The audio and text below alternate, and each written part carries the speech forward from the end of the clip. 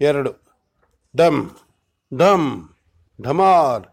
ಬೆಟ್ಟಕ್ಕೆ ಘಟ್ಟಿಸಿದ್ದಂತೆ ತೋಪುಗಳು ಗುಂಡು ಹಾರಿಸಿದ ಸದ್ದು ಕೇಳಿ ಮುಗಿಲಿನಲ್ಲಿ 10 ಕಡೆಯಿಂದ ಮೇಲೆದ್ದು ಬಂದು ಕಪ್ಪು ಹೊಗೆಯ ಮೋಡ ದುರ್ಗದ ಮೇಲಿನ ಮುಗಿಲನ್ನು ಆವರಿಸಿ ನಕ್ಷತ್ರಗಳು ಸಿಡಿದಂತೆ ಗುಂಡುಗಳು ಕೆಂಡದ ಮಳೆಗೆರೆಯುತ್ತಿದ್ದಂತೆಯೇ ನೆಲ ಹಲ್ಲು ಕಡಿದಂತೆ ಸಹಸ್ರಾರು ಅಶ್ವಗಳ ಖುರಪುಟಗಳ ಧ್ವನಿಯೊಂದಿಗೆ ಕೋವಿ ಗುಂಡುಗಳ ಸಿಡಿದ ಸದ್ದು ಕೇಳಿ ನೆಲ ಮುಗಿಲು ಕಂಗೆಡುವಂತೆ ರಣವಾದ್ಯಗಳ ಸೈನಿಕರ ವೀರಕೇಕಗಳ ಸದ್ದು ಬಬ್ಬಿರುವ ಕಡಲಲೆಯಂತೆ ಕೋಟೆಯ ಗೋಡೆಗಳನ್ನು ಘಟ್ಟಿಸುತ್ತಿದ್ದಂತೆಯೇ ರಂಗಯ್ಯನ ಬಾಗಿಲಿನ ಬಳಿ ನಿಂತು ನವಾಬರ ಸೇನೆಯ ಬರವನ್ನು ನಿರೀಕ್ಷಿಸುತ್ತಿದ್ದ ನಾಯಕರು ಕೆಂಪು ವಸ್ತ್ರವನ್ನು ಬೀಸಿ ಕೋಟೆಯ ಬಾಗಿಲನ್ನು ತೆರೆದು ತಮ್ಮ ಸೇನೆಯ ಹೊರನುಗ್ಗಲು ಸನ್ನೆ ಮಾಡಿದರು.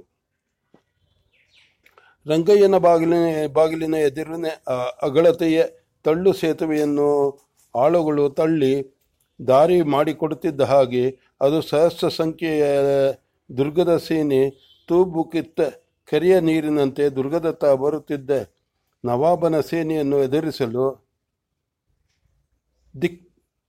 ದಿಕ್ತಟಗಳು ಬೆಚ್ಚುವಂತೆ ರಣಘೋಷ ಕೂಗುತ್ತಾ ಮುನ್ನುಗ್ಗಿತು. ಮಲ್ಲಾಪುರದ ಕಡೆಯಿಂದ ನುಗ್ಗಿ ಬರುವ ನವಾಬನ ಸೇನೆ ರಂಗಯ್ಯನ ಬಾಗಿಲಿನಟ್ಟಿನಿಂದ ಮುನ್ನುಗ್ಗಿದ ದುರ್ಗದ ಸೇನೆ.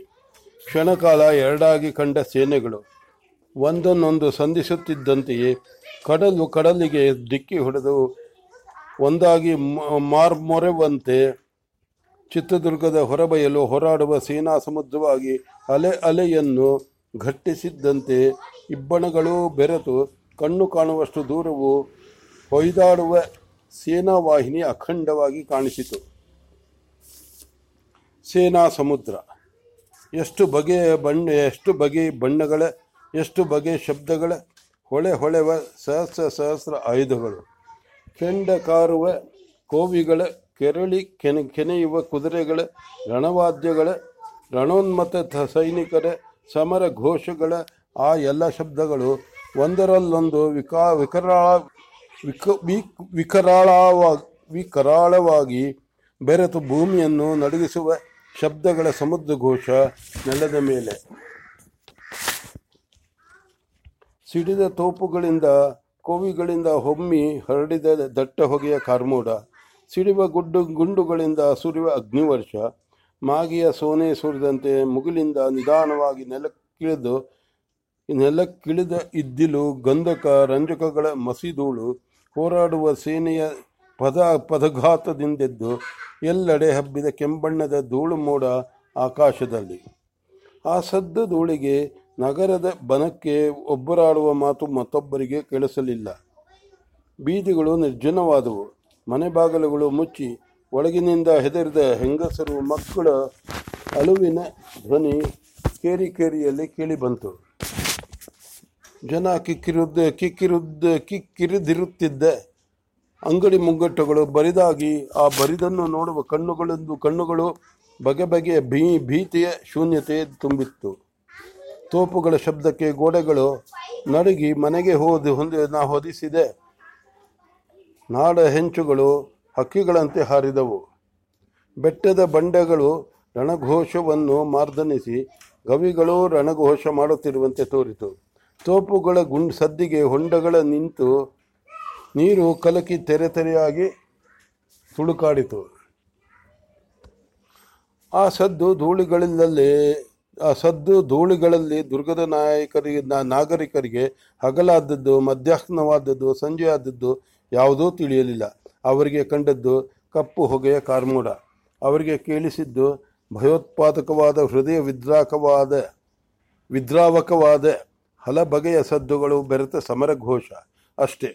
ದುರ್ಗದಾಚೆ ನಡೆಯುತ್ತಿದ್ದ ಯುದ್ಧ ಏನಾಯಿತು, ಯಾರಿಗೆ ಗೆಲುವಾಯಿತು, ಯಾರಿಗೆ ಸೋಲಾಯಿತು ಎನ್ನುವುದು ನಾಗರಿಕರಿಗಿರಲಿ, ಕೋಟೆಯ ಮೇಲೆ ನಿಂತ ಸೈನಿಕರಿಗೂ ತಿಳಿಯಲಿಲ್ಲ. ಏನಾಯಿತು ಎಂದು ಅವರಿಗೆ ತಿಳಿದಿದ್ದು ಸಂಜೆಯ ವೇಳೆಗೆ ದೀನ್ ಎಂದು ಕೂಗುತ್ತಿದ್ದ ನವಾಬನ ಸೇನೆಯ ಸದ್ದು ಕ್ಷೀಣವಾಗಿ ಉಘೆ ಮದಕರಿ ನಾಯಕರಿಗೆ ಜಯವಾಗಲಿ, ಉಚ್ಚಂಗಮ್ಮನಿಗೆ ಜಯವಾಗಲಿ ಎಂಬ ಸೇನಾ ಘೋಷ ಮುಗಿಲು ಹರಿದಂತೆ ಕೇಳಿ ಬಂದಾಗಲೇ ದುರ್ಗಕ್ಕೆ ಗೆಲುವಾಯಿತು. ಮೊದಲ ದಿನದ ಯುದ್ಧದಲ್ಲಿ ದುರ್ಗಕ್ಕೆ ಜಯವಾಯಿತು.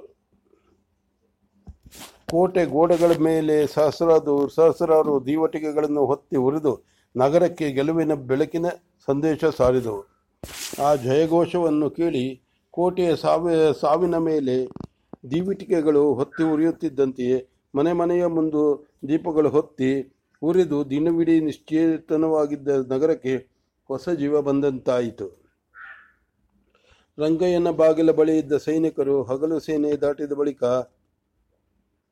ಹಿಂದಕ್ಕೆ ಎಳೆದು ಅಗಲತೆಯ ತಳ್ಳು ಸೇತುವೆಯನ್ನು ಮತ್ತೆ ಮುಂದಕ್ಕೆ ತಳ್ಳಿ ವಿಜಯೀ ಸೇನಾ ಆಗಮನಕ್ಕೆ ಹಾದಿಯನ್ನು ಸುಗಮಗೊಳಿಸಿ ಇಬ್ಬದಿಯಲ್ಲೂ ದೀವಟಿಕೆಗಳನ್ನು ಹಿಡಿದು ನಿಂತು ಹೈದರಾಲಿಯ ಸೇನೆಯ ಸೊಕ್ಕು ಮುರಿದು ಆಯುಧಗಳ ತುದಿಗೆ ಶತ್ರು ರುಂಡುಗಳನ್ನು ಸಿಕ್ಕಿಸಿಕೊಂಡು ಜಯಘೋಷ ಕೂಗುತ್ತಾ ಬರುತ್ತಿದ್ದ ದುರ್ಗದ ಸೈನಿಕರನ್ನು ಸ್ವಾಗತಿಸಿದರು.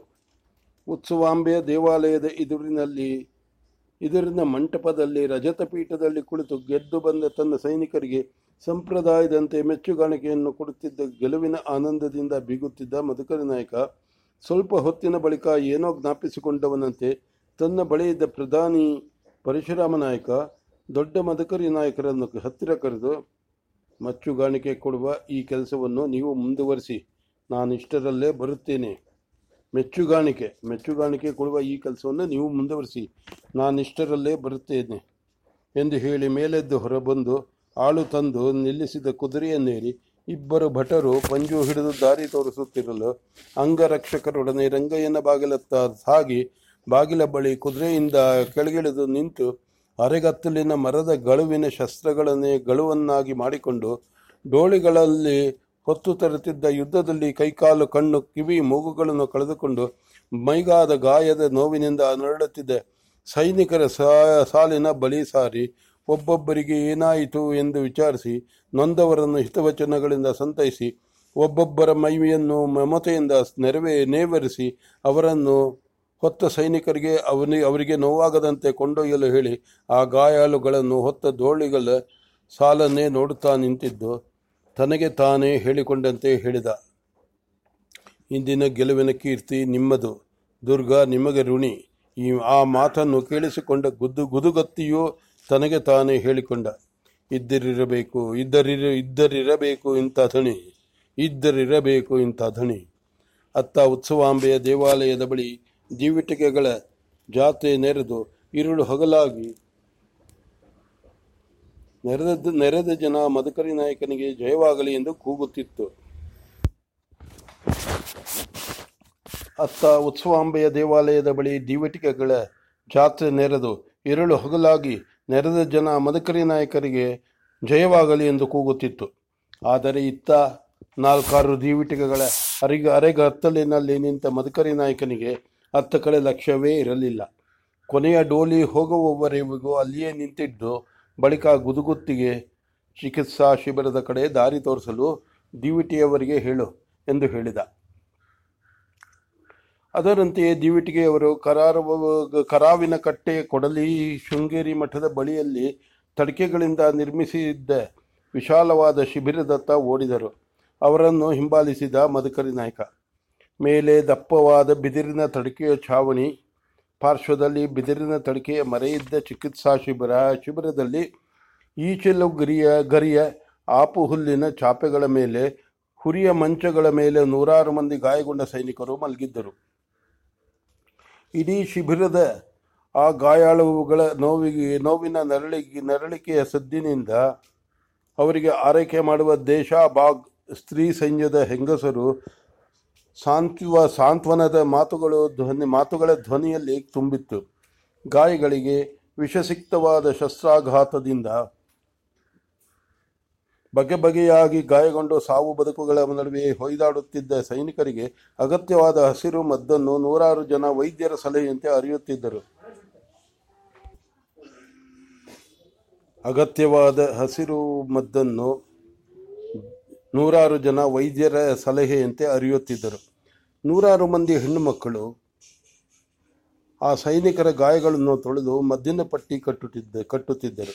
ಎಷ್ಟೋ ಮಂದಿ ವೈದ್ಯರ ಸಲಹೆಯಂತೆ ಮುರಿದ ಎಲುಬುಗಳಿಗೆ ಹಸಿರು ಮದ್ದಿನ ಲೇಪ ಹಾಕಿ ಮುರಿದ ಭಾಗದ ಇಬ್ಬದಿಯಲ್ಲಿಯೋ ತೆಳುವಾದ ಹಲಗೆಯನ್ನು ಇಟ್ಟು ಬಟ್ಟೆಯಿಂದ ಬಿಗಿಯುತ್ತಿದ್ದರು. ನೂರಾರು ಉರಿಯುವ ಒಳ್ಳೆಗಳ ಮೇಲಿದ್ದ ಮಡಿಕೆಗಳಲ್ಲಿ ರೋಗಿಗಳಿಗೆ ಅಗತ್ಯವಾದ ಕಷಾಯ, ಆಹಾರಕ್ಕೆ ಬೇಕಾದ ಹಾಲು, ಗಂಜಿ, ಬಿಸಿ ನೀರು ಕುದಿಯುತ್ತಿದ್ದವು.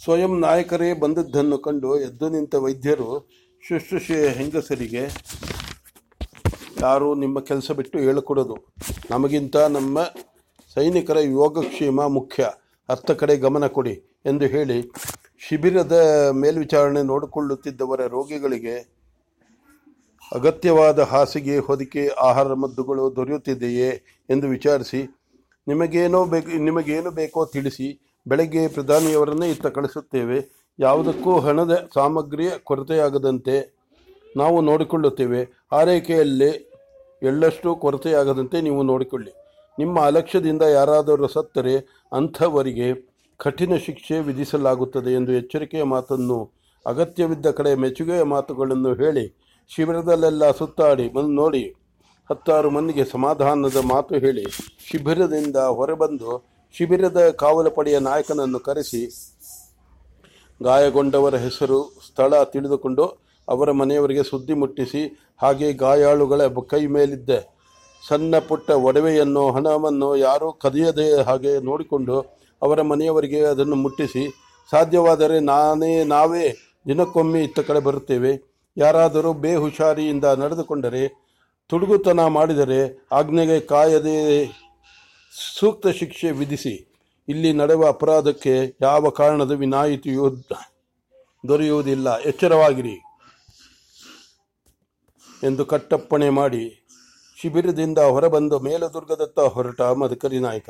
ಅಷ್ಟು ದೂರ ಗಾರೆ ಬಾಗಿಲಿಗೆ ರಾಜಮಾರ್ಗದಲ್ಲಿ ಹೋದವನು ಏನನ್ನೋ ಜ್ಞಾಪಿಸಿಕೊಂಡು ತಟಕ್ಕನೆ ಕುದುರೆಯನ್ನು ಲಗಾಮು ಹಿಡಿದು ನಿಲ್ಲಿಸಿ ಗುದುಗುತ್ತಿಯನ್ನು ಹತ್ತಿರ ಕರೆದು, ಮುಖ್ಯವಾದ ಮಾತನ್ನೇ ಮರೆತು ಬಿಟ್ಟಿದ್ದೆವು, ಗುದುಗತ್ತಿ ಕೂಡಲೇ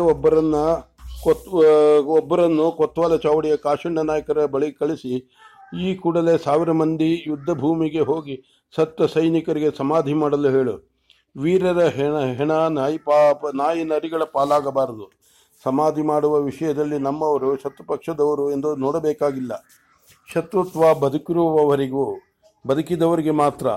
ಸಾವು ಶೋಕಿದ ಮೇಲೆ ಯಾರೂ ಶತ್ರುಗಳಲ್ಲ. ಈ ಮಾತನ್ನು ಮರೆಯಬಾರದು ಎಂದು ಕಾಶಣ್ಣ ನಾಯಕರಿಗೆ ಹೇಳಬೇಕು ಎಂದು ಹೇಳಿದ ಮದಕರಿ ನಾಯಕ. ಆ ಅಪ್ಪಣೆಯನ್ನು ಕೇಳಿದ ಅಶ್ವಾರೋಹಿ ಅಂಗರಕ್ಷಕ ಪಡೆಯ 2 ಸೈನಿಕರು ಗುದುಗುತ್ತಿಯ ಅಪ್ಪಣೆಯಂತೆ ಕೊತ್ವಾಲ ಚಾವಡಿಯ ಕಡೆ ಧಾವಿಸಿದ ಬಳಿಕ ಮದಕರಿ ನಾಯಕ ಅರಮನೆಯತ್ತ ಕುದುರೆಯನ್ನು ನಡೆಸಿದ. ಅರಮನೆಗೆ ಹಿಂದಿರುಗಿದ ಬಳಿಕ ಆತುರವಾಗಿ ಕಾಯುತ್ತಿದ್ದ ತಾಯಿಗೆ ಯುದ್ಧದ ವಿಷಯ ತಿಳಿಸಿ ಕೈಕಾಲು ತೊಳೆದು ಭೋಜನಕ್ಕೆ ಕುಳಿತ. ರೋಗಿಗಳ ಶಿಬಿರವನ್ನು ನೋಡಿ ಬಂದ ಅವನಿಗೆ ಊಟ ರುಚಿಯಾಗಲಿಲ್ಲ. ಹೆಚ್ಚು ಮಾತನಾಡದೆ ಊಟ ಮುಗಿಸಿ ಮಲಗಲು ಹೋದ. ಮೈ ಸಾಕಷ್ಟು ದಣದಿತ್ತು. ಮೃದುವಾದ ಶಯ್ಯೆ, ಅದರ ಒಂದು ಬದಿಯಲ್ಲೇ ತನ್ನನ್ನೇ ಕಾದು ಹೊರಗಿದ್ದ ಸುಂದರಳಾದ ಮದಕರಿ ನಾಯಕನ ಮೈಯನ್ನು ಮಂಚದತ್ತ ಸೆಳೆದರೂ ಏಕೋ ಮಲಗಲು ಮನಸ್ಸಾಗದೆ ಮೇಲೆದ್ದು ಮೈಮೇಲೆ ಶಾಲು ಹೊದೆದುಕೊಂಡು ತನ್ನ ವರ್ತನೆಯನ್ನು ಆಶ್ಚರ್ಯದಿಂದ ನೋಡಿದ ಬಂಗಾರವನಾಗತಿಯ ಕೆನ್ನೆಯನ್ನು ಮೃದುವಾಗಿ ನೇವರಿಸಿ, ನನಗಾಗಿ ಕಾಯಬೇಡ, ನಿದ್ರೆ ಬಂದರೆ ಮಲಗಿಬಿಡು ಎಂದು ಹೇಳಿ ಅಂತಃಪುರದಿಂದ ಅರಮನೆಯಿಂದ ಹೊರಬಂದು ತನ್ನನ್ನು ಹಿಂಬಾಲಿಸಿದ ಅಂಗರಕ್ಷಕರನ್ನೂ ಗಮನಿಸದೆ ಮಬ್ಬು ಬೆಳದಿಂಗಳಲ್ಲಿ ತುಪ್ಪದ ಕೋಣದ ಬತೇರಿಯನ್ನು ಹತ್ತಿ ನಿಂತು ಹಗಲಿನ ರಣಭೂಮಿಯನ್ನು ನೋಡಿದ. ಆ ಹಗಲು ಸಹಸ್ರ ಜನ ಜಾನುವಾರುಗಳಿಂದ ಕಿಕ್ಕಿರಿದು ಬಗೆ ಬಗೆಯ ಶಬ್ದಗಳ ಸಮುದ್ರವಾಗಿದ್ದ ಬಯಲು ಈಗ ನಿರ್ಜನ, ನಿಶ್ಶಬ್ದ. ಜೀವವನ್ನು ನುಂಗಿ ನಿಶ್ಚಲವಾಗಿ ಮಲಗಿದ ಮೃತ್ಯುವನ್ನಂತೆ ಇತ್ತು. ಬಯಲಿನಲ್ಲಿ ಚಲಿಸುತ್ತಿದ್ದ 100 ದೀವಟೆಗಳು, ಬಹು ಕ್ಷೀಣವಾಗಿ ಕೇಳಿಬರುತ್ತಿದ್ದ ಜನರ ಮಾತಿನ ಸದ್ದು, ದೂರದಲ್ಲೆಲ್ಲೋ ಊಳಿಡುತ್ತಿದ್ದ ನರಿಗಳ ಕೂಗು, ಕತ್ತೆ ಕಿರುಬಗಳ ಗುಟರೆ ಈ ಬಯಲಿನ ನಿರ್ಜನ ನೀರವತೆಯನ್ನು ಮತ್ತಷ್ಟು ಅಸಹ್ಯವಾಗಿ ಭಯಾನಕವಾಗಿ ಮಾಡಿತ್ತು. ಆಕಾಶದಲ್ಲಿ ಆಷಾಢ ಮಾಸದ ಮೋಡದ ಮರೆಯಲ್ಲಡಗಿ ಕ್ಷೀಣ ಕಾಂತಿಯಿಂದ ಆಗೊಮ್ಮೆ ಈಗೊಮ್ಮೆ ಹೊರಬರುತ್ತಿದ್ದ ಚಂದ್ರನಂತೆ ಕಾಣದೆ ಚಂದ್ರನ ಪ್ರೇತದಂತೆ ಕಾಣುತ್ತಿದ್ದ. ದಿಗಂತ ಅಂಚಿನಲ್ಲಿದ್ದ ಕುಂಚಿಗನಾಳು ಬೆಟ್ಟದ ಸಾಲು ಆ ಕ್ಷೀಣ ಬೆಳಗ್ಗೆ ತಿಂಗಳಲ್ಲಿ ಮಹಾ ಸ್ಮಶಾನದ ಒಟ್ಟಿನ ಬೂದಿಯ ಬೃಹತ್ ರಾಶಿಯಂತೆ ಕಾಣುತ್ತಿತ್ತು. ಅದನ್ನು ನೋಡುತ್ತಾ ಮದಕರಿ ನಾಯಕನ ಕಣ್ಣಲ್ಲಿ ಸತ್ತವರಿಗಾಗಿ ನೀರು ಒಸರಿಸಿದಂತೆಯೇ ತಾನು ಬಯಸದ ಯುದ್ಧವನ್ನು ಮನೆ ಬಾಗಿಲಿಗೆ ತಂದು ಮಸಣದ ಹರಿಕಾರರಾದ ಹೈದರಾಲಿಯನ್ನು ನೆನೆದು ಅವನ ಬಗ್ಗೆ ಕಹಿ ಕ್ರೋಧ ಉಕ್ಕಿ ಬಂದು ಬಹುದೂರದಲ್ಲಿ ಮಂಕುದೀಪಗಳ ಮಿನುಗುತ್ತಿದ್ದ ಹೈದರಾಲಿಯ ಸೇನಾ ಬಿಡಾರವನ್ನು ಕೆಕ್ಕರಿಸಿ ನೋಡುತ್ತಾ, ಕುನ್ನಿ, ಇನ್ನೆಷ್ಟು ಕಣ್ಣೀರ ಕಡಲನ್ನು ಕುಡಿದು ಇಂಗಬೇಕು ನಿನ್ನ ರಾಕ್ಷಸಿ ರಾಜ್ಯದಾಹ. ನಿನ್ನ ಪಾಪಕ್ಕೆ ತಕ್ಕ ಶಿಕ್ಷೆ ನರಕದಲ್ಲೂ ಸೃಷ್ಟಿಯಾಗಿಲ್ಲ. ನೀನು ನರಳಬೇಕು, ಬದುಕಿದ್ದೂ ನರಳಬೇಕು. ನಿನ್ನ ಮೈಯ ಹನಿ ರಕ್ತವೂ ಹೊತ್ತಿ ಉರಿದು ಬಯಸಿ ಭಿಕ್ಷೆ ಬೇಡಿದರೂ ಸಾವು ಬರದೆ ನೋವಿನಲ್ಲಿ ನರಳುತ್ತಾ ಕಣಕಣವಾಗಿ ಕರಗಬೇಕು. ನಿನ್ನಂಥವನಿಗೆ ಒಂದು ದಿನ ಒಂದು ಕ್ಷಣಕ್ಕೆ ಸಾವು ಬಂದರೆ ಅದು ಬದುಕಿಗೆ ಬಗೆದ ಮಹಾದ್ರೋಹ ಎಂದು ಮಂಕಾದ ನಕ್ಷತ್ರಗಳಿಗೆ, ಚಂದ್ರನಿಗೆ, ಗುಡ್ಡದ ಬಂಡೆಗಳಿಗೆ, ಬಯಲಲ್ಲಿ ಭಿಕಾರಿಗಳಂತೆ ಅಳೆಯುತ್ತಿದ್ದ ಪಂಜುಗಳಿಗೆ ಹೇಳುವಂತೆ ತನಗೆ ತಾನೇ ಹೇಳಿಕೊಂಡ. ಇತ್ತ ದುರ್ಗದ ಮೇಲೆ ಮದಕರಿ ನಾಯಕನ ಹೃದಯ ಹೀಗೆ ಮರುಗುತ್ತಿರುವಾಗ ಅತ್ತ ಮಲ್ಲಾಪುರದ ಬಳಿಯ ತನ್ನ ಬಿಡಾರದಲ್ಲಿ ಸಂಜೆ ಸೋತು ಬಂದವರಿಗೆ ಚಾವಟಿ, ಚರಾವು, ಅವಾಚ್ಯ, ಬೈಗುಳ ಶಿಕ್ಷೆ ಮಾಡಿಯೂ ಸೋಲಿನಿಂದಾದ ಕಹಿ ಕರಗದೆ, ಕ್ರೋಧ ಶಮನವಾಗದೆ, ಉಪಶಮನಕ್ಕೆಂದು ಕುಡಿದ ಪಾನೀಯದಿಂದ ಮತ್ತಷ್ಟು ಪ್ರಕ್ಷುಬ್ಧವಾಗಿ ತನ್ನೆದುರು ತಲೆ ತಗ್ಗಿಸಿ ಕುಳಿತ ಮುಹಿಯುದ್ದೀನ್ ಮಗ್ದುಮ್ ಸಾಹೇಬರಿಗೆ, ನಿಮಗೆ ನಿಮ್ಮ ಬೀಬಿಯರ ಲಂಗ ತೊಡಿಸಿ ಲಷ್ಕರಿನಲ್ಲಿ ಮೆರವಣಿಗೆ ಮಾಡಿಸಬೇಕು. ಒಂದು ಸಲವಲ್ಲ, 2 ಸಲ ಸೋತು ಬದುಕಿ ಬರಲು ನಿಮಗೆ ನಾಚಿಕೆ ಆಗಲಿಲ್ಲವೇ? ಬೇಶರಂ ಕಹಿಕಾ, ನಾಮರ್ದ, ಸಬ್ ನಾಬರ್ದೆ ಹೈ. मर्द कहाना मदकरी को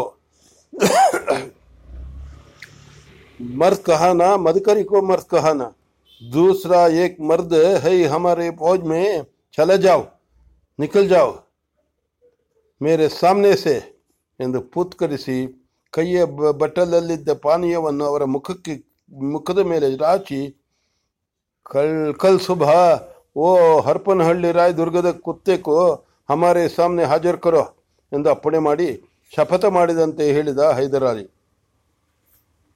इस दुनिया में सिर्फ एक आदमी के लिए जगह है. तुम या हम, देखेंगे कौन बजेगा. ಇವತ್ತಿನವರೆಗೂ ನಡೆದದ್ದು ಬರೀ ಸವಾಲ್ ಜವಾಬ್. ನಾಳಿನಿಂದ ನಿಜವಾದ ಯುದ್ಧ.